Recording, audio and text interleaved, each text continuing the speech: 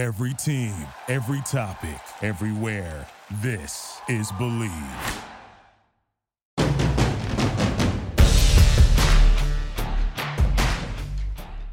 In the Gun, episode number 99. The penultimate episode before we hit the century mark here on your new favorite WVU football podcast. I am Wesley Euler. You are In the Gun, and I've got the best teammates in the business. We got the runaway beer truck down the sideline. Big Owen Schmidt. He's charged up and ready to go tonight. And, of course, the signal caller. Very professional and dapper, as always, Mr. Jed Drenning. And we all know this episode about ITG brought to you in part by our friends at BetOnline, where the game starts. We have got a little double dip episode for you here, as it's a weird week, right, with the Mountaineers playing on a Thursday. So we're going to kind of combine what we normally do in two separate episodes. We'll recap our Big 12 picks from last week, give you our picks for this week week 7 it'll be, right, edition of college football. And then, obviously, we will talk about the Mountaineers and the Cougs down in Houston on Thursday night. So much to get to here on ITG.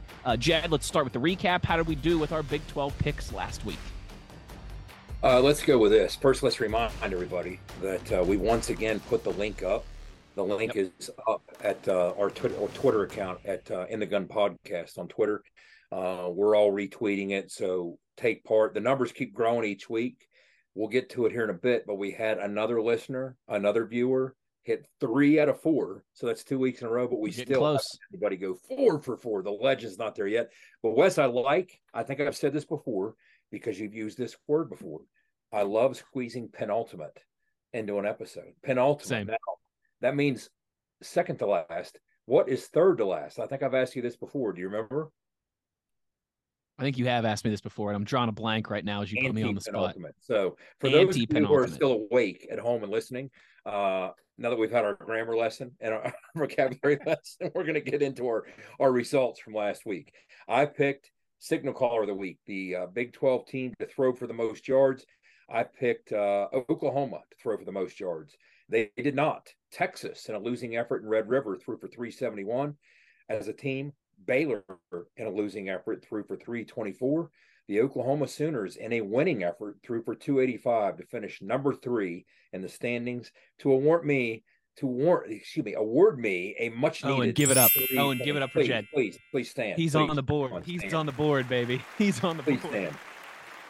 Owen picked the beer truck of the week, the Big 12 offense, to rush as a team for the most yards. He picked Kansas State. Always a solid choice. They did not finish number 1. Kansas finished number 1, 399 yards. They gashed UCF to rush for the most yards in the Big 12. But Kansas, in this surprising losing effort in Stillwater, I'll tell you what, a lot of that was by Will Howard. Will Howard had a big day running. Kansas State ran for 220 yards. So Owen finishes at number 2 in our scoring system. That is good for 4 points. Again, first place is 7. Second place is 4. Third place is 3. There we go. Hey, Wes. Da-da. Da-da. Da-da. I'm coming for you, brother. I'm coming for you. Oh, you gained on him. Because here we go. Wes picked the Big 12 scoring defense. Now, we'll get to the fact that he decided to make a bold pick. He switched it up, pulled the old switcheroo, man. Good news is both of my picks stunk, right, so I don't have any buyers. I don't have any buyers. Bad move, though. Always go with your gut. Bold move there, Cotton. Big loser both ways. Okay, so you picked Texas to allow the fewest points. Actually, what happened in Big 12 play, 2 teams allowed 14 points. Iowa State, here come the clones, and Texas Tech, where they blew out Baylor on the road. Texas Tech solved the road woes. So those are the 2 teams that allowed the fewest points. Third fewest allowed by Oklahoma State.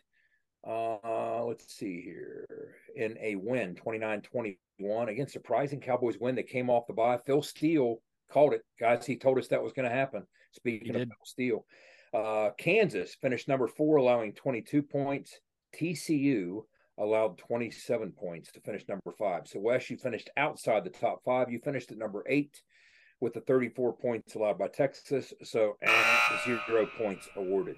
Moving on to Skyler. Skylar, you picked the Big 12's top scoring offense. You selected TCU on the road, under the lights at Jack Trice Stadium. Didn't work out. Where dreams go to die. Yes, they do. Been there and witnessed that a couple times, and it's not fun. Very unheralded place to play in the Big 12, tough venue. The most points scored by a Big 12 offense this past weekend, the Kansas Jayhawks with 51 points. The Texas Tech Red Raiders at Baylor, 39 points. Oklahoma in Red River with 34 in the big win over Texas. Texas in the loss scored 30. Iowa State in that win scored 29. So Skylar, and this is where it got interesting, finished in a 10th place tie, but since there were only 5 games this week, there were only 10 teams. Ooh. So he finished in last place, getting docked 1 point for the 1 point penalty of last place. And so that's how things went this past week. Now let's get to our viewers. Once again, these numbers continue to climb. Now I'm trying to read this on the fly. I'm going to give a shout out to those who got at least 2 picks right, because I'll tell you what, you get 1 right. That's more than any of us got, right? So to get 2 right deserves a shout out, starting with Keith Richardson. Keith Richardson got 2 right. Brock Melko got 2 right. Well, didn't we mention Brock Melko last week? I think we did. That sounds familiar. Sounds familiar. He got 2 right. Charles Peterson got 2 right. Moving on down the list, again, thank you to Will Gregory for making my life easy and categorizing these things the way that he does. Dwayne Boone got 2 right. Moving on down, Tom Unger got 2 right. Congratulations to Tom Unger. Looks like Mark Jones got 2 right. And moving down to the bottom of the list, okay, because we have 3 right. So our quasi-champion, and this is the 2nd week in a row that we've had a listener/viewer get 2 right, which is incredible when you think of how difficult this really is. Eric Bauer got 3 right. He picked Kansas as the top rushing offense, nailed it. They ran for 399. He picked Texas Tech as the defense. They were one of the 2 teams that did so. He picked Kansas as the offense. They dropped the 51 spot on UCF. He missed the most difficult of all things to pick, the passing offense. He missed that. He missed the he picked TCU. So he was on the same page Skylar was. But I get shout out to Eric Bauer. I asked for a picture at this juncture. We don't have it. Or we get it between now and the time that Skylar puts this in post-production. We'll throw it up on the screen for 8 to 10 seconds. And while we give Eric Bauer the shout out. But once again, you guys continue to do this. This is making this even more fun than it was last year. Of course, it hasn't been fun to date for me. Last year, this year, anytime it hasn't been fun. But at least it's more engaging. And when you guys get involved, some of these choices are, like I said, you guys with 2 of these things right, much less 3 of these things right. It's impressive. Whoever becomes the ITG legend, we say it every week, somebody is going to get 4 right. Now, in sake of being fair here, I'm trying to remember who it was, but one of our Twitter followers asked a legit question, and it's something we hadn't considered. He said, is this like the honor code? Or are we all just entering one time? Interesting. I hadn't thought of that. Good call. Yeah, I think can't you only enter one time? With 1 email. I guess you could set up a couple burner accounts is what we don't need no burners here in here. If you listen, we do the scouts on the honor system here, all right? Scouts honor. Good question. One man, bringing up no one woman, accounts. 1 vote. I don't know why you guys see this thing on Zoom every time I keep putting my thumb up. What is that? I don't know. Yeah. I've never seen it before, but I'll take it. What is that? Does it work for Owen? Invading here? That's weird. For the rest Does of it just work for me? Yes. That's there it is again. Now look, if you're watching on YouTube, you can see this now. If I do thumbs down, does it do thumbs down? Oh my gosh, it did. Do horns down.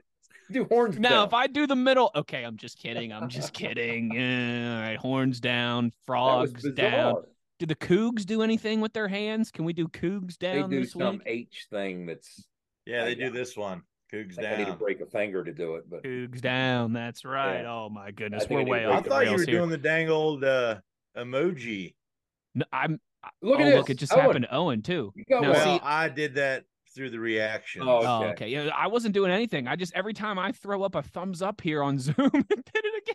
It did it again. Dang, how do I take that off We're now? so easily entertained. Hilarious. Look at I feel like Walking Phoenix and Gladiator when he has to like give the thumbs up or yeah, thumbs down yeah. approval, and the whole crowd is waiting for. Now the great Turn it controversy down. about those emperors was thumbs down death or was thumbs up death, because it's depending on which is Right, fast. exactly. That's a point of great debate. But first of all, we apologize for the last 90 seconds for those listening and not watching. Yes, that was kind of entertaining for us.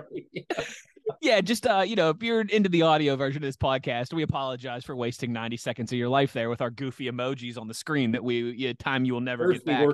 First we work in anti-penultimate, and then we do that. So yeah, we're off to a good start. Updated standings for you as well too. Skylar will throw them on the board here, but I am still in first place. Gap is closing. 21 points for Euler, 16 for Big O. Skylar with 12, hanging around there with Geno Smith as well too. And Jed is on the board, Stedman Bailey style, with 3 points of his own. All right, let's get into the picks for this week 7 of the college football season already. Big O, who's the beer trucking offense of the week? Baby, I'm going with the Jayhawks. Going to whip some Okie State butt Boone Pickens, the Boone Pickens Stadium, and they about to run all over them Cowboys, dog. I like it. Good pick. End it. And Big O's looking. He's coming for that year. Top spot. Sharks in the water. Daniels, I'm telling you right now, I'm going for a 7. Going for a 7, baby. Yeah, you better look out, dog. You get that 7, and you might find yourself in first place next week. Jaws you up, son. Jed, get John Williams on the line. We need a new score written here for the show. Jed, your signal caller offense of the week. Who's going to throw for the most yards in the conference? I'll tell you, that's a fascinating game, because Kansas could continue down a pretty solid path with that'd be a nice road win for them. Oklahoma State righted the ship after the bye week. Big win last week. But if Okie State pulls an upset, they might have turned a bit of a corner after that South Alabama loss. So I was going to roll with Oklahoma. I was going to keep rolling with them. But instead, I'm going to go ahead and curse Texas Tech. I considered cursing Houston, but then I was afraid that they would just run for a bunch of yards if I cursed their passing game. So I'm going to put my jinx. If you're looking on YouTube here, I'm putting my fingers crossed. I'm going to jinx and hex, blah blah blah blah. I shake the hex up, and I throw it straight on Texas Tech. So Baron Morton, poor guy, I'm throwing my hex right on you. I'm throwing it on you, Kenny Powers style. You know the rolling the dice dance move Kenny Powers does. I'm doing the rolling the hex dance move and throwing it at Baron Morton. That's what I'm doing. His only move. You are hexed. You are hexed to throw for the fewest yards because I picked you to throw for the most. You are at home in Lubbock against Kansas State. You poor fellow. Let's see how this goes for you. Yeah, Jed, you're on the board now, though. So maybe some of that curse is where maybe as we get close to Halloween here, you're turning from a witch into a wizard. We'll see how it goes here. Skylar stepping up to the plate here, big time, baby. And taking WVU as his Big 12 offense of the week. I absolutely love it. He thinks the Mountaineers are going to go down there and put a hurt, and we'll show old Dana a thing or two about offense, baby, as Skylar going with the mighty Mountaineers as his Big 12 offense to score the most points of the week. I love it. If Skylar is correct, I really like our chances on Thursday night, without a doubt there. And then defense of the week, gentlemen, I had to think about this one for a minute. I was a little torn. I thought about taking WVU, but I'm going to go with Cincinnati at home against Iowa State. Iowa State has struggled to put up points for the most part of this season.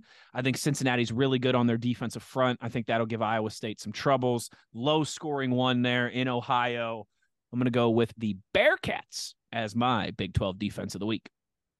That's another game right there that, just like we talked about Kansas, Oklahoma State, whoever wins that's kind of a desperate game for both those teams. If Iowa State wins it, you're stacking pennies. That's 2 in a row, trying to turn that corner yourself and make something out of the season. Cincinnati, things are starting to go in a bad way for them. So this might be their last opportunity for a couple weeks with a home game. So interesting matchups there. All these things are fascinating. They absolutely are. So there you go. We've given our picks. We've given the updated standings. You guys, once again, we want you involved as well, too. Somebody's got to be Neil Armstrong, all right, and be the first man on the moon. On our Twitter page, at In the Gun Podcast, on X, on Twitter, whatever Elon Musk decides to call it this week. That is where you can get involved with our spreadsheet. It's real simple. All you do, your name, your email, that's it. Your 4 picks. It will take you 30 seconds. And if you are the first to plant your flag on the moon of the ITG Pick'em, you'll get a Owen Schmidt signed rookie card and some other cool things as well, too. So don't be Buzz Aldrin. Be Neil Armstrong. Be the first one to get 4 out of 4 here. Somebody's got to do it. I got a feeling it's going to happen this week. Thank you to our friends at Toothman Ford. JR, of course, the man, the myth, the legend for putting on, helping us present this episode of ITG. We all know cars cost less in Grafton, so get your butts to Grafton for all of your vehicle needs. We're going to take a break here, and we're talking some Cougs on the other side. You are In the Gun. Nobody supports the blue and gold Mountaineers like Toothman Ford. With over 20 NIL deals and counting, Toothman Ford continues to rally behind our student athletes. And it's time we rally and support the dealer that supports the Mountaineers. Not only does Toothman Ford offer the best prices in the state on pre-owned, their never over MSRP campaign on new Fords guaranteed to save you thousands. Drive with pride all season long, knowing you're supporting the dealer that fuels our Mountaineers. Toothman Ford, where cars cost less, in Grafton and at toothmanford.com. For more West Virginia Mountaineer football content, be sure to follow us on Twitter at In the Gun Podcast.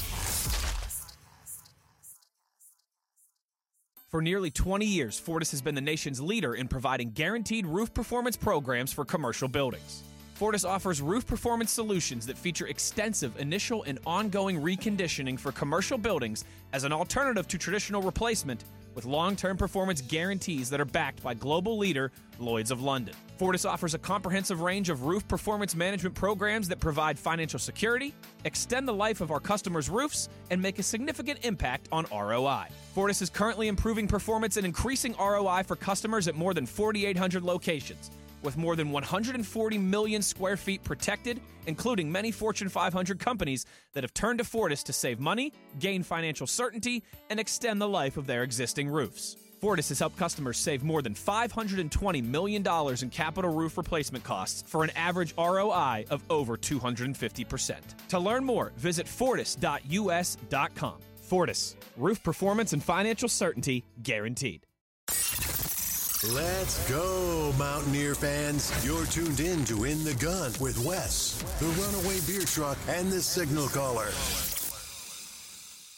Back in the gun here as we get you ready for a Thursday night showdown. For the first time, these two programs are going to meet. A long history of football, of course, in Morgantown, long history of football down in Houston. This will be the first time the Cougars and the Mountaineers have met on the gridiron. It'll happen down there in Houston. I was laughing, guys. I was listening to Dana's press conference. Of course, former WVU head coach Dana Holgerson, now still at the helm of the Houston Cougs. I was listening to him on Monday, and he was talking about how he was like, I'm shocked they did. Sorry, hold on. Let me honor Dana correctly here. I'm shocked they didn't have this game up in Morgantown. I thought for sure we were going to be playing up in Morgantown this year. So maybe not quite this. It might have been taken ratcheted up a little bit more in terms of the hype if it was in Morgantown, but still, first time these two programs are playing. New Big 12 opponent, familiar face on the sideline in terms of Dana Holgerson and a lot of his staff there as well too. A lot of guys like Tony Mathis and Mike O and Sam, recently of this parish in Morgantown, now playing for Houston as well, too. So a lot to sink our teeth into on this one, Mr. Jedgar Allan Poe. Where should we begin? Where does this matchup begin on Thursday night? Well, Penn State has the whiteout. And at Houston, the big deal, the big game is the blackout. That's when, in previous years, they had the big win over SMU. They've done some big things in this blackout environment. Now, West Virginia, strangely enough, just a couple weeks ago, we were in Fort Worth for a blackout, and it was kind of neat. You look up, first of all, TCU's decked out in all black, but you look behind you, and the student section had a lot of fun and a lot of Darth Vader costumes. But of course, we were Luke Skywalker to their Darth Vader, right? We didn't flinch at that. So we're stepping into something that Houston, to them, this is kind of a big deal game, irrespective of who they might be playing, because it is that blackout game. And I think they kind of do where they're sitting at 2-3. They really don't have a signature win, knock on wood, this year. So they kind of need that shot in the arm and that energy. But here's what you got. I want to start with some big picture talk. And one of the things that I did during the bye week was I looked at some different numbers. In other words, the cracks between the keys kind of numbers. When you stop and consider, even from a hidden yardage standpoint, this isn't really offense, defense, special teams. It's kind of all three. Well, from a hidden yardage standpoint, this is some of the things West Virginia has quietly been doing this year that we weren't doing last year and previous years to win that starting field position battle, which right now the advantage we have in starting field position is among the national leaders. And that is often a stat that can dictate your chance of success in a football game, more so than any other, maybe outside of turnovers. But when you look at tackles for loss allowed, okay, this year we're allowing 14 yards lost per game. And this will start to add up. 14 yards lost per game on tackles for loss. Last year, we were allowing 19. So right there, that's technically a +5. In other words, 5 moving in the right direction. It's not a math equation, a math problem here. 14 instead of 19. So that's 5 yards you picked up there. Let's go to penalty yards per game. This year, 33 penalty yards a game. Last year, 53. That's another 20 yards. So now you're +25 in hidden yardage. Punt return yards a game, the Preston Fox factor. 27 punt return yards a game versus last year, 6 punt return yards a game. Now, that doesn't account for even the ones that he's not catching that might give them a couple extra yards. So that's another 21 yards. So just in those 3 categories alone, there's a host of different ways to measure hidden yardage, but these are some of the things that you start to factor in.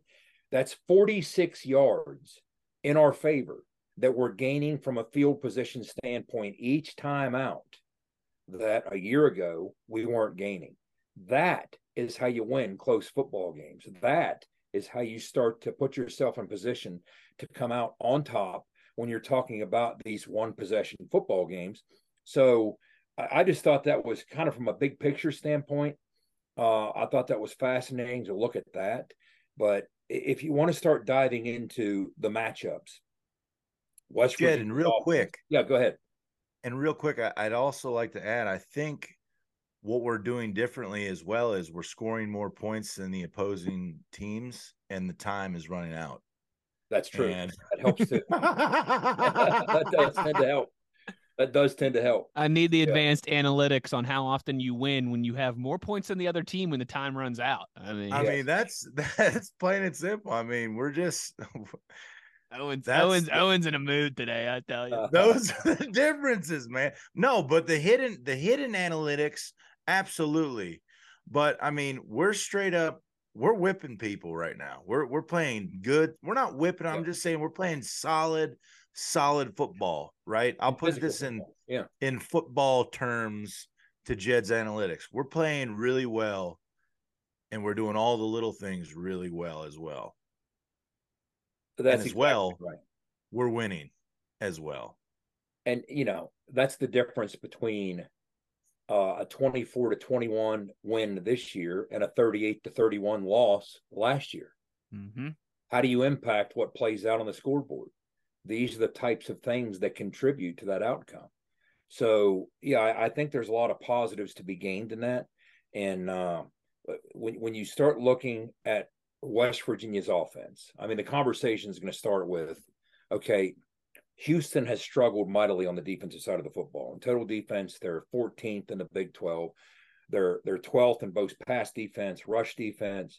And what you see is when you study them on tape, you'll see some odd front configurations, some even front configurations. They're multiple with Doug Belk. Doug's a guy who, a lot of us knew him when he was on staff here with Dana. I always loved Doug. I always thought he was a great coach. He's made a name for himself very quickly. And just a couple years ago, they were number 6 in the country in 2021 with what they called that third ward defense that he had built. They were winning with defense at Houston. And what struck me the most was Dana as a head coach and as a guy who was organizing things with Shannon Dawson offensively. They were calling games in such a way as to help Doug Belk out, which is something you didn't see a lot of at West Virginia out of Dana. So he was demonstrating growth, as you might expect. Dana's a smart guy, right? I mean, say what you want about Dana Holgerson. He's always been a very smart guy. And anybody that's ever spent any time around him can tell you that. So, of course, he's going to grow. Of course, he's going to learn from past mistakes, and he's going to get better. So let's go small ball here and start looking at this. One of the things I always like to look at are situational football, okay? So, in other words, red zone situations and third down situations. Well, from a red zone standpoint, I toss out the red zone scoring opportunities and just dial in and focus on touchdowns scored. What's your touchdown rate in the red zone? Well, West Virginia offensively, that's something we struggled with last year. We shot ourselves in the foot by leaving a lot of points and opportunities on the table and not making the most once we breached other teams' 20. Well, for a number of reasons, the physicality up front, the dimensions we have in the run game, the versatility of the quarterbacks, the fact that we have tight ends emerging, there's different things that have made us a different offense than we were a year ago. So right now we're scoring at a clip of 72%. That's winning football. Owen, those are the type of numbers you guys posted in the red zone. 72% touchdown rate through 5 games. This isn't an aberration. It's not through 2 or 3 games. It's not because of a weak opponent that you went 5 for 5. So you're almost to a halfway season point with 72%. That's good enough for number 4 in the Big 12 offensively, your touchdown rate. Again, don't be misled. Sometimes if you don't live in this world, you can be misled by sometimes like sports information directors will post things about we're number 1 in the Big 12 in scoring. Well, West Virginia was number 1 in the Big 12 last year in red zone scoring. Where'd that get us? That's scoring, counting field goals. That's the Casey Legg effect, right? I mean, yeah, Casey Legg was great in the red zone, but we needed more touchdowns. So this year we're getting more of those touchdowns. So the touchdown rate. Now, Houston, how do they do defensively when the field shrinks and constricts and they got to make plays down there? They're giving up 76% touchdown. Yeah. That's 14th out of 14 teams in the Big 12. Yeah. So that's a matchup that, again, coming in, you would think would favor us. Now, I try and focus on that when I'm studying tape to see when the field shrinks from a situational standpoint. What are they doing differently? Well, it's not so much what they're doing differently. They haven't tackled real well. They have more missed tackles than any team in the Big 12. And that shows up on tape, and when it shows up in the red zone. So that's something that's going to matter. And then if you continue down the situational path, one of the things that has helped us on one side of the ball, we'll get to that in a bit, but it's hurt us on the other side of the ball, is third down efficiency. I mean, for all the things we're doing well offensively, including time of possession, we're taking the long way around to do it because we haven't been a very effective third down offense. We're converting at a 32% rate. That's not nearly good enough. That's 13th in the Big 12. Most alarming is the fact that by and large, and I'll have these numbers again crunched we'll discuss at a later time. I'm going to talk about it in the broadcast on Thursday night. But one of the things I look at is how often are you in third and long? How often are you in third and intermediate? Because if you're a team that's winning, but you're in third and long all the time, to me, that's unsustainable. That's going to catch up to you. Okay. Yeah. Well, West Virginia has been in a lot of third and intermediate situations or even third and short situations. We've managed by and large to avoid third and longs. That's the good news. The bad news is we haven't been nearly effective enough in those third and intermediates and even those third and shorts. So the opportunities are there, but the numbers and the success rate is not nearly what it needs to be when you're talking third and 4, third and 5, third and 6, when you're talking third and 1, 2, or 3. So we're avoiding the third and 7s or longer. That's great news, but we need to be more efficient with those shorter or more manageable opportunities. We haven't done that. Now, Houston, again, the good news is they've struggled on third down defensively. They're allowing a conversion rate of 41%. That's 11th in the Big 12. Conceptually, they'll throw some different looks at you. They'll try and pressure you, as teams often do, but that's more in third and long than it is third and intermediate. But to me, guys, that's the script. And Dwight and I have talked about this on the game broadcasts. When you look at it from a situational standpoint offensively, what can you do to improve those figures when you're setting the stage for success, but you're not following through? Ball security, we've been terrific. Okay. Game management, we've been terrific in terms of playing keep away. We've avoided critical penalties, those self-inflicted wounds that hurt us so much a year ago. We've been smart about all those things. I have an interesting stat here. When you look at the effectiveness of what we've done from a penalty avoidance standpoint, we don't have a single holding penalty that we've been called for on a pass play all year. So again, we're 5 games in. It's not like we're Army and we played 2 games and thrown it 12 times. So that's effective technique up front. We're avoiding those penalties, those ones that we complained about, those 3rd and 1 false starts that make it 3rd and 6. They haven't been there this year, again, knock on wood. So from an efficiency standpoint, that's all good news. But Owen, we got to find a way to continue scoring in the red zone, but more so than anything, 3rd and 4, 3rd and 5, you've got to find a way to make those and convert those and move the chains. Yeah. I agree with you 100%.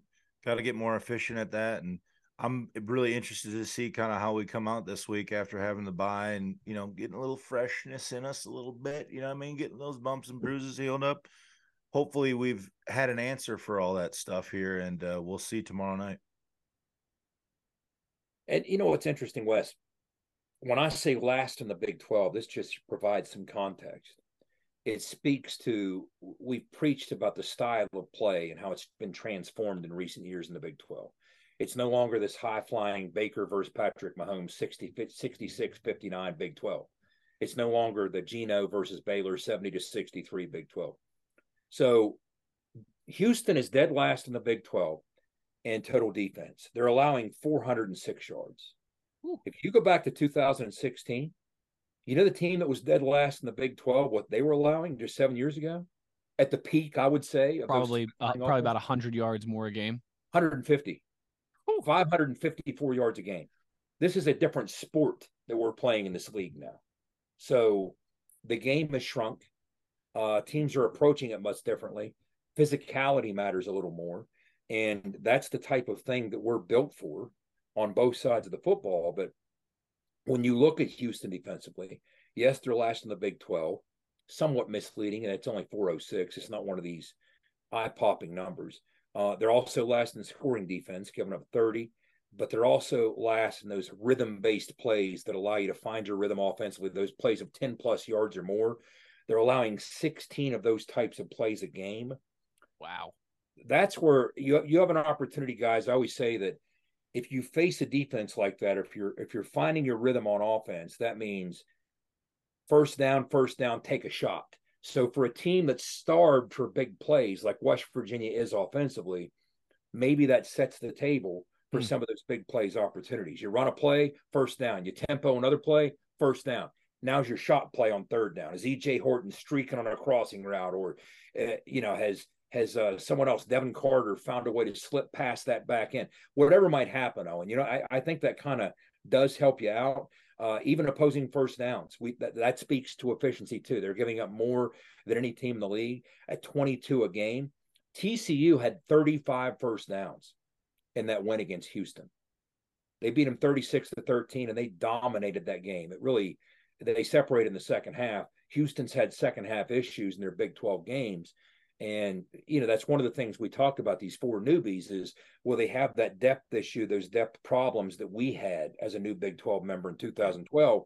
Well, through a couple games, it might seem like it. They're 13th in the league, or 12th in the league in both passing and rushing. So they really don't have anything defensively so far to hang their hat on. West Virginia is the only team in the Big 12 with 0 penalties on holding plays. We talked about that. We talked about the fact that Houston is missing a ton of tackles.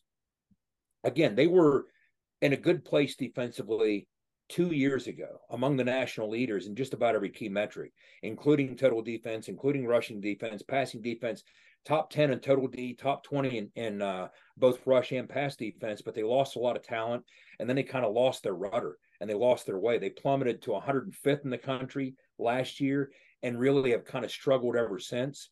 But that doesn't mean that they don't have some guys that can create some problems for you. And there's some guys that you're going to have to account for. They have a couple guys at or around 300 pounds. You heard Neil talk about it in his presser this week. We know that in recent years, that's something Texas Tech kind of had our number with. So when you look at the Holmes kid, I mean, he's 295 pounds. They have another kid that's 320 pounds. He'll make plays in the interior. Another kid, 285, pushing 290. So we're going to have our hands full again when they're shifting in and out of different fronts, odd and even. We're going to have our hands full. And remember, Tomas Rimac is not playing this week. So that guy who was really developed into something special for us at left guard, those subs and those twos are going to have to step in as they have in recent weeks, as they did in the second half last week, and do some stuff for us and make some things happen. It's a big opportunity. I mean, it really is. I think, Jed, a lot of what you hit on there, some of those things, it's time to start getting moving in the right direction, right? Yeah. And when you're coming off your bye week, I forget who, I can't remember, and Jed, maybe you do. I can't remember if it was Chad Scott or who was saying, someone was saying this, maybe it was Neil in his presser this week, was saying, that CJ needed that reset. He's got a renewed energy and he's ready to go after the bye week. That helps you with all those things we were just talking about, right? You're able to win on first and second down. You set up 3rd and 2, 3rd and 1. You feel great about giving CJ the rock and being able to move those sticks.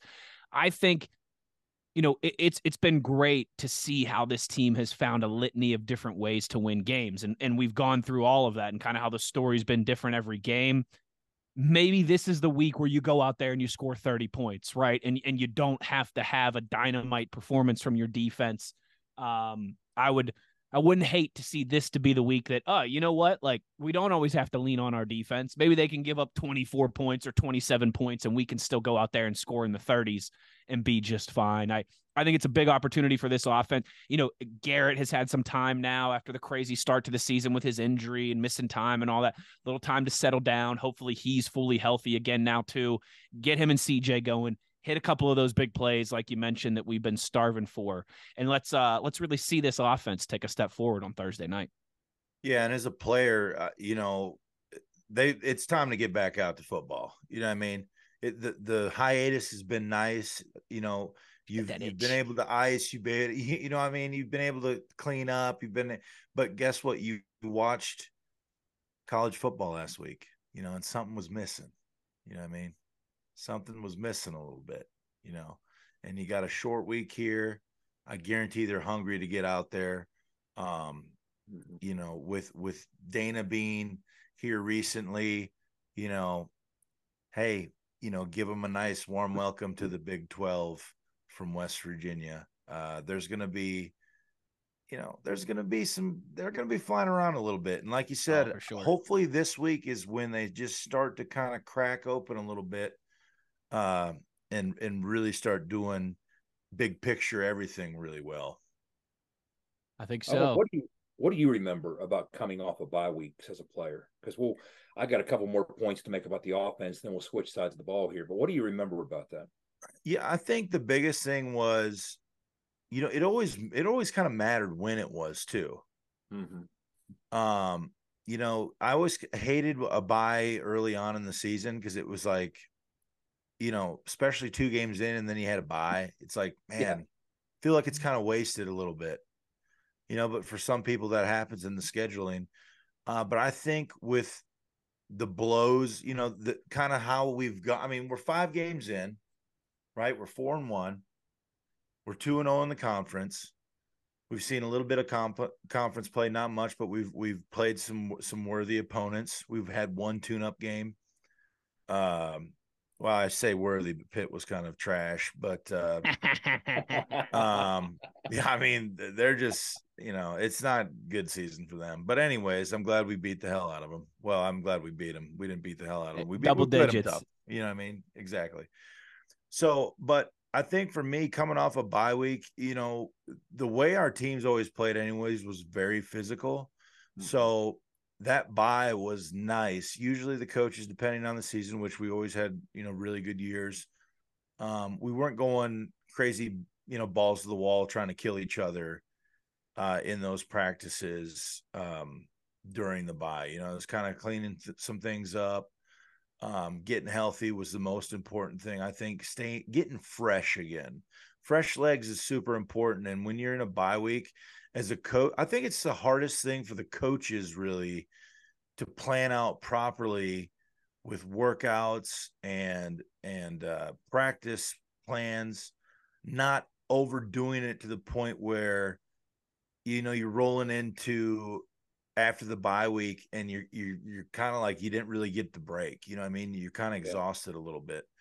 So, and I haven't been there, Jed. I don't know if you've gotten to see much of what's kind of been going on or at least heard how they've, what the demeanor's been like in practice. I'm sure they've been getting after it. I'm not saying like you just, soften up, but it's just, in my opinion, the most important thing is getting right. And right now we needed to get right. We had guys that were down, and guys who needed treatment, and guys that we need to finish the season strong, because now we're going into conference play and it's going to be dogfights, like you said, the league has changed. It's a more physical league.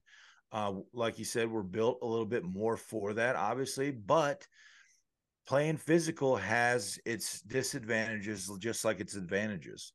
And the one disadvantage is guys do get banged up just because it is a physical, hard game.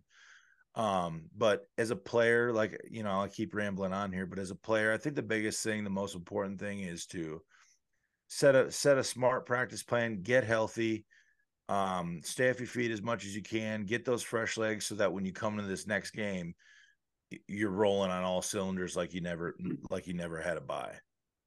And we talked about the physicality of this stretch of games. 4 of those 5 games were physical matchups. Yeah. They were hard fought games, and they took a lot out of both sides. And in 4 of those 5 games, there were guys dropping on both sides, especially in the second half. And you make a great point. Like I remember one week we had a bye week. Strangely enough, the way it was set up in the national playoffs, we played a game in Montana, and then we had to have a bye week before our semifinal game against Hugh Douglas and Central State. And Rich was breaking up fights because we just wanted to get back at it, right? That was a poorly placed bye week. But in this case, I mentioned Tomas is out.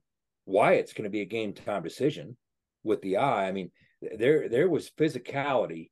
And I mean, outside of the Duquesne game, and even in the early portion of it, there was some. But these were 4 hard-fought games against those other teams. And so when you look at the style of play, this is one of the things I was alluding to earlier. These are 4 things that help you win football games. Through 5 games, only 2 Power 5 teams have done all 4 of these things. Suffered 5 or fewer turnovers, great ball security. Committed fewer than 20 penalties, smart football. Scored touchdowns on over 70% of their offensive red zone trips, and held opponents to less than 40% touchdowns on their red zone trips. Those 2 teams, West Virginia and Michigan. You can win some football games playing that style. Now, that said, to give you some context, I did some research during the bye week. WVU has 3 straight wins. We have 4 overall, but 3 more to the point, with yardage totals: 211 yards against Pitt, 256 yards against Texas Tech, and only 343 yards against TCU. All 3 games under 350. When's the last time the Mountaineers won 3 straight games with less than 350 yards? Well, we just happened to have the number 1 ranked defense in the nation. It was 1996 when we knocked off East Carolina with only 267 yards, Purdue with only 279, and Maryland with 250 in succession. I saw you tweet that this week. That's great. Okay. And it's nice to know that when we drag these teams into these rock fights that they don't want to be part of, they're in our alley. That's great. But there's also going to be a different type of game that eventually you have to find a way to win. Yeah. Now, I've said before, what we're morphing into has a feel and a vibe of the teams that Neil's teams at Troy had when he won 30 games in 3 years. As somebody who studied that way too intensely when he was hired, Neil won these types of grinded out, ugly rock fights, ugly by those who don't appreciate football in all the right ways, right? But he also had wins of 52-31, 37-31. He won bowl games 42-32, 50-30. Is this the week that we need to emerge? I mean, you're hoping that the defense still can hold the other team, in this case, Houston, by the collar and not let them drop 30-some points on you. But sometime that's probably going to be too much of an ask for the defense, and the offense is going to have to come and do their share of bailing out. So, yeah, we're winning with all three phases. We talked about the hidden yardage and the field position. But those are the types of things that you have to consider. You're going to win a lot of games rock fight style, but not maybe as many as you want to. When you start looking at the end of great seasons that we talk about for years, yeah, there's a lot of those types of wins in there, but there's wins of all varieties in there. You know what's in there? A lot of wins that you probably 2 or 3 wins. When you have a special season, there's 2 or 3 wins that you're like, man, we really dug down deep and found some innovative, unusual, crazy ways to win that. So that might come in the form of a rock fight, which we already have a growing list of, but it's also probably at some point going to necessarily have to come in the form of some kind of shootout or semi-shootout or whatever it might be, something where you emerge with some big plays. And that's why we talked about, is this the week that we hit our rhythm and take those shots and hit some of those shots and start to find some of that little oomph on the offensive side of the football. And that's what I kind of wanted to close with on the offensive side before we pivot into the defense. But what are your guys' thoughts on that? I mean, offensively, we're not there offensively, in my opinion, yet 100%. Like we're leaving so much on, the top end with the wide receiver game. Our tight end is just now starting to really, I wouldn't even say really get involved. He's somewhat gotten involved. You know what I mean? That, in my opinion, as a play caller, I'm like, this guy needs 10 targets. Like we need to target this guy on at least 10 plays. We need to try to get him the ball 10 times a game. We need to, and those are going to be like your short and mediums, right? The medium range throws and stuff like that. And then we have to be able to throw the deep ball at some point. It doesn't have to be all game long, but we have to be able to, and definitely down the stretch here. Okay. You have to be able to do that. And like I said, it doesn't have to be a ton, but it would like to see, 5 deep shots at least, you know what I mean? In the course of a game. And then, you're going to have all your kind of like medium throws as well, and underneath, but like we have to start using all of the field instead of just using, 2/3 of it, in my opinion. That's just, I always looked at breaking football down into like sections and saying like, look, this is how like our shots need to be here and there. And there has to be, places where you're trying to get the football and take advantage of just the entire field as a space as a whole, or a grid, like, why they call it a gridiron, just how it was looked at back in the day. But, we have to get those things clicking. And if we can't, I see us still playing good football, but maybe just getting to that point where we said, hey, 8-4, 7-5 type deal, maybe even 6-6. But if we can still evolve, defense keeps evolving, keeps playing good, offensively, special teams wise, that evolution as well. But offensively, our wide receivers, hopefully this week, and at some point as a player, you got to just take control and be the guy. You got to be the dude. You know what I mean? You have to be the dude, and you have to understand, like, this is what's going to help our team win. Yeah. And Owen, you're really onto something. I mean, we've managed to get to 4-1 against one of the toughest schedules in the country by small balling our way to it offensively, because we've had exceptional defense, but you've done some situational things so well. You've avoided turnovers. Yeah. We're second in the Big 12 with time possession. We're scoring touchdowns in the red zone. But at some point, that's not going to be enough. You can't be 13th in your conference of 14 teams in third down efficiency and get to where you want to get. You just can't do it. That's defying too much. So you can't do that over the arc of time. You can't be a team that ranks 11th in scoring offense. You can't be dead last in the league in plays of 10 plus yards, 20 plus yards, 30 plus yards, 40 plus, and stop me when you see a trend emerging 50 plus yards. You need some big plays. Now, those might come in the form of shot plays. And they could be runs too. I didn't mean to just put that all on wide receivers. You know how about what I mean? this? How about on an RPO? Yeah. When the conflict defender drops down and Garrett chooses a slant, the guy that catches the slant actually makes somebody miss and picks up big yards. Well, we need that yak. You need some of that blended in with your shot plays. Yeah. And you need CJ making that guy miss and hitting those big runs that he hit last year but hasn't this year. Yeah. You need more out of Jaheim White. You need Jalen starting to do some of that. All these things are going to have to come together. In other words, if we're talking at the end of the year that we're not 13th in the Big 12 in third down efficiency, that we've managed in the last 7 games to climb into the top 6, whoa, you're cooking with gas.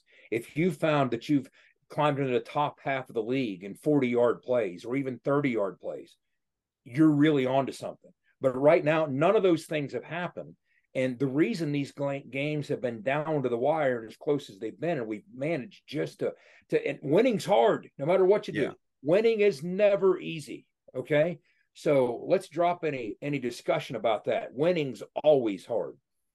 But the reason that it's played out the way it has is because of some of the opportunities that we kind of sort of left on the field. Now, the team that we beat is talking about the opportunities they left on the field. That's the nature of football. But we focus on us. And had we converted more third downs and maintained the football at TCU and given ourselves more opportunities, or we converted more third downs in the Texas Tech game or the Pitt game, it would have played out differently. It wouldn't have been so difficult down to the fourth quarter the way that it played out. If we can make some big plays. Now, it's great to avoid the turnovers. It's great to avoid the penalties. But even at some point, if you try and make a living with 10 and 12 play drives, to breach the red zone and score that way, that's too much to ask of an offense. At some point, tough. You got to bail yourself out with a 3-play drive. You just have very to tough. do it. And those drives have to warrant some points. And you have to get to that point. We're nowhere near where we need to be on the offensive side. Of what we have right now is an offense that was good enough to defy the odds and get us to 4-1 against an incredibly difficult schedule. Now, you have to have an offense that gets better to get us to the next 5 in similar fashion, because it's just at some point the weight, the yoke of what you're carrying offensively, you're making it too difficult. You're asking too much of your special teams and your defense. It's great to have that style. We can be a run-first team. You guys were a run-first team. Absolutely. Okay? You can do all those things, but pick up you have the efficiency in penalty avoidance. You have the efficiency in ball security. These things that in past years would have had us at 1-4 or 2-3 instead of 4-1. We've remedied those. Now let's take the next step and go from good to great. And one of the ways you got to do that is really, really start to master these third down situations. You're already setting the table. You did the hard part. You're not facing a bunch of third and longs, right? Yeah. You have a bunch of third and manageables. Now do the easier part and cash in on those opportunities that you've already created for yourself. So let's hit some big plays. And let's start moving the sticks on third down. And what better week to try and do it than against a team that's struggling in both those areas? Agree. It's football in 2023, right? I mean, just eventually you're going to have to score points. That's the nature of the beast at every level, particularly college and the NFL. You guys, everything you just said is absolutely correct. And again, this feels like the week to take that step forward. You don't have to be your finished product here, and what's going to be your halfway point of the season. But you got to start getting better. And this seems like the time to do it. I'm with you guys on all of that. All right. We got about 10 minutes here before I got to run for some job responsibilities. So let's spin the block and get to the other side here. Jed, what do we got? Wait, real quick before we do, thanks to Rick Lewis and our guys at Fortis for presenting this episode of ITG as well, too. For roof performance and financial certainty guaranteed, visit fortis.us.com. All right, Jed, other side of the ball. What do we got here? Again, when we small ball it and look at West Virginia's defense versus Houston's offense, Dana's going to give you what you expect Dana to give you. There's some big plays opportunity. He's going to game plan matchups. He did that in all the games that I've watched, including against TCU. Even in that loss, he was still making plays with some of his key personnel. His receiving room is legit. From Sam Brown on down, they go 3 or even 4 deep with legit players that can hurt you. So you better be on high alert on that back end. Okay, remember, we're without Trey Lathan, Ben Cutter making his first start. So you're going to be tested defensively. You're going to have to continue with that rotation up front. Let's talk about situational football and small ball here. In the red zone, touchdown rate. Offensively, Houston 63%. Nothing remarkable, kind of middle of the pack. Good enough to hurt you. West Virginia, this is one of the critical areas that we improved from last year to this year. First, we're putting a lid on the big plays. Second, when the field shrinks, we're making plays. We have the fewest missed tackles. We're tied for it in the Big 12. Anybody that's watched any tape, anybody that's watched the Mountaineers can speak to that, can echo that. When you get in the red zone, we're only allowing 38% touchdowns. That's good for 4th in the Big 12. That's winning football. Right there is winning football. That is a massive improvement over last year. And then when you talk about getting them off the field on 3rd down, as I see both thumbs up from Wes, when you're getting them off the field on 3rd down, well, Houston's offense, again, pretty good. Look at this. What was that? What was that? Is that New Year's? I did the double thumbs up, and I got a little fireworks. I tell you what, Zoom's keeping us on our toes today. Wow. Holy cat. And we get nothing. We're trying both thumbs up. Well, you're on a Mac, right? I am on a Mac, yeah. Maybe that's why. What it is. Now, if I do double thumbs down, maybe my thumbs are just too big. Oh, it's raining. It's raining. Dude, I'm going to have to get a Mac. This is hilarious. I'm sorry to distract you there, Jet. I'm the one. We don't even need Skylar anymore to do our graphics. We got it. That's right. I'm the one who's over here like, hey, I got 10 minutes. Let's wrap this thing up. And then throwing up thumbs on. I got fireworks and rain. Do one up, one down. All right. Whoa, what's that? Just picked up one. I think it just picked up one of them. 2 out. Anyways. Again, if you're listening, something's happening. Sorry. This is a family show, or else I'd give up the double birds and see what happens here. But this is a family program. As soon as we stop taping, you're going to try it. But you darn right. Okay. Well, West Virginia continues to be number 1 in the Big 12 in 3rd down defense. That's been critical in our success. So you talk about situational football on the defensive side, red zone when the field shrinks, we're making plays, we're holding them to 3s or sometimes to 0s. And on 3rd down, those critical transition downs, we're holding the opposition to 28% success rate on 3rd down, best in the Big 12. And part of that, we lead the league in 30 quarterback hits. All of last year, we had 22. Now, part of the problem, can we compensate for Trey Lathan, who led the team with 8? So he's going to be on the shelf the rest of the way. Quarterback knockdowns were way up there. These are the reasons that West Virginia has held the opposition, opposing quarterbacks, to 50% completion rate. That's the best in the Big 12. Think about these conversations, guys, we were having a year ago about these deficiencies on the defensive side. But let's talk about Houston's tendencies. When you think of Dana, you think maybe if you're not paying close enough attention, you think high flying, you think air raid. But there's a reason that years ago Dana said that he was afraid that Mike Leach was going to take his air raid membership card away from him. Right now, Dana is throwing the football 56% of the time, running it 44% of the time. A year ago, when he had Clay Toon and Tank Dell, you might think he was more high-flying then. Nope, 55% pass, 45 rush. So he's held kind of stable. Even with Will Greer in 2018, that's kind of what he was doing here. Now, a lot of that was on Will reading those RPOs. He was 54% pass back then, 46 rush. So Dana has kind of become Dana. He sees the value of a run game. He started seeing it long ago. Even when he had Skylar, that's probably when he leaned into it the most. That's when we were most run heavy. We ran 57% of the time. But yeah, Dana's going to try and run the football. He's going to try and present a balanced attack. And he has a trigger man in Donovan Smith that he's rushed for 19 first downs. He's a legitimate dual threat. Now, you can get to him. They've allowed the most sacks in the Big 12 or up towards the most, but they've seemed to have rectified that in the last couple games and shored some things up. But a lot to consider there. But West Virginia, this might be the week also. We lead the Big 12 in dropped INTs, the 3rd most in the country with 7. it's great to be in position to drop those, because last year we didn't have a problem. We only had 4 all year. But now that you're in position, Beanie and otherwise, Beanie, by the way, leading the Big 12 in passes defended, pass breakups. So in a game of matchups, I'm curious or somewhat concerned to see what Dana might do as a creative guy. He's studying the same tape that I am. And from a matchup standpoint, there's going to be something that he likes. There always is. So, I mean, that's the thing to consider. Again, something else to throw out from Donovan Smith. He combined for 61 completions between games 4 and 5. That led all Power 5 quarterbacks. So that's from the Houston game notes. Now, it might sound like cherry picking, but I'll tell you what, that's pretty robust, those numbers. So cherry picking or not, those are some pretty big cherries. And he has enough of a run game by committee. Maybe one of the better left tackles in all of college football. It's just they have some deficiencies elsewhere. Those receivers are a problem. So keep a lid on it, rotate that D-line, make life difficult for them. And Wes, in the spirit of trying to conserve some time, I'll jump right into some special teams talk so we can wrap up. Sure. Again, we talked about it. West Virginia is the 8th least penalized team in the country. That needs to necessarily continue if we're going to win, especially win on the road. Preston Fox, 15th in the country in punt returns. This is kind of our special teams and miscellaneous category. So he's 5th among all players with double-digit returns in the country. We've come a long way with that punt return unit.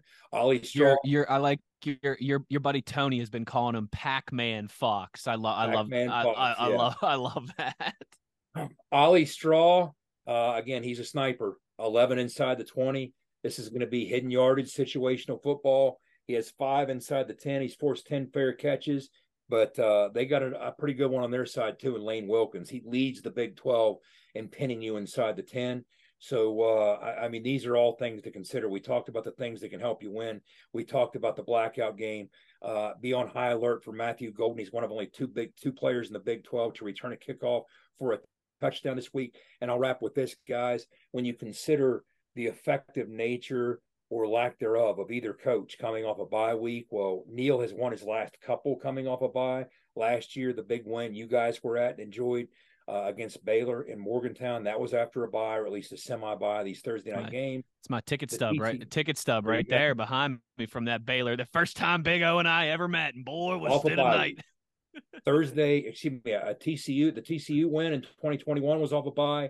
That's the last couple. But Dana's had some success. He's won his last couple coming off a bye at Houston as well. He was pretty good coming off byes at West Virginia. Even when you think back to some of those big wins in 2018, the K-State win was off a bye. The Baylor win was off a bye. So a lot to digest and assimilate and pack in here. But we are going to take, without question, the Houston Cougars' best shot. I mean, they've had a week and a half to prepare for this. They're a desperate, wounded animal. I expect them to pull out all the stops. They're trying to energize their crowd, get them into this. It's the first ever matchup between these teams. It's Dana's former team. There's a lot of B-plot storylines to consider here. But yeah, get down there. 2 things: travel and travel well. Effective defense, effective run game. We need to bring both those things, but build on those things and prove to be a more complete football team. And let's see if we can get to 5-1 Thursday night. Well said. Well said. I think you're right. Again, it's been a lot of fun to see the litany of ways that this team has found to win games. And you like a lot of the key indicators, but some of them as well too. You got to start getting moving in the right direction. So I'm with you. It's going to be a juiced up, charged up atmosphere there. You got 2 teams that I don't think it's personal or hatred or anything like that, but just a lot of familiar faces, both in terms of the sidelines and the guys on the field. And that just brings out pride in you. And you want to go and you want to have success against guys that you know, guys you've been teammates with or coached with in the past. So a lot on the line, fellas. I mean, you win this one, and then you get kind of a elongated week as well, too, to get ready for Oklahoma State at home and what's going to be a 3:30 kind of raucous atmosphere there, I think, at Mountaineer Field, especially, you know, if you get to 5-1, that's going to be a juiced up crowd. Like you said, for Houston too, Jed, a lot on the line for them in terms of kind of salvaging their season here and having something to hang their hat on and to play for going forward. It's going to be a fun one. I'm looking forward to it, Big. I tell you what, it's a big one on Thursday night. Oh, man, and it's a must win. We got to win this game. We got to go down there. We have to solidify who we are in this conference. And if we are who we are, we'll take care of business. If we are who we ain't, it's going to be a long night. Jed, I just have one question for you before we go. Yes, sir. What's better than 4-1? 5-1. Let's go get it done on Thursday night. That deserves 2 Houston. thumbs up, Wes. Go ahead. Give us some sparks. Yeah, we got to take a picture and tweet this. I feel like I'm getting sucked into the ether every time I do this. It's like there it is. Okay, I'm gonna tweet that. Fade into the background every single time. It's like, am I transparent? Am I a ghost? He looks fake.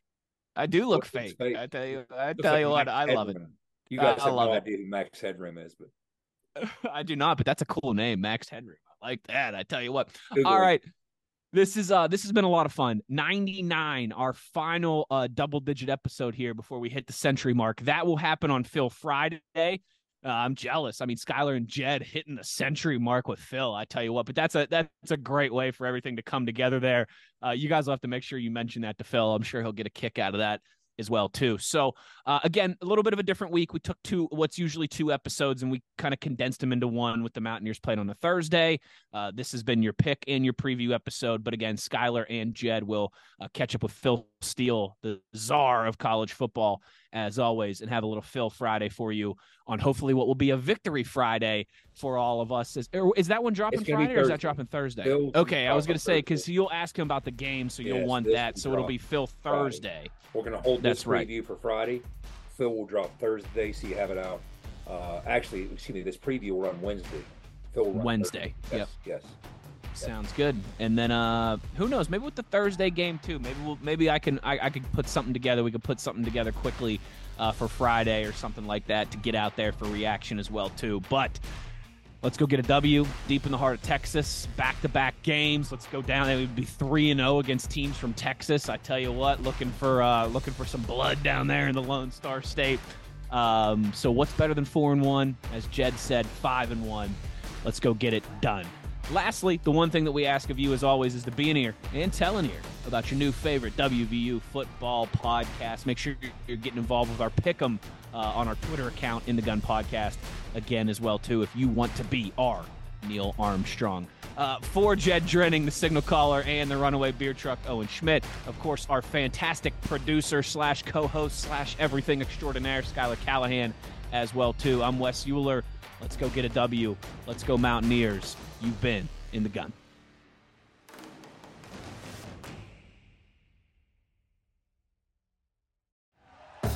Thank you for listening to Believe.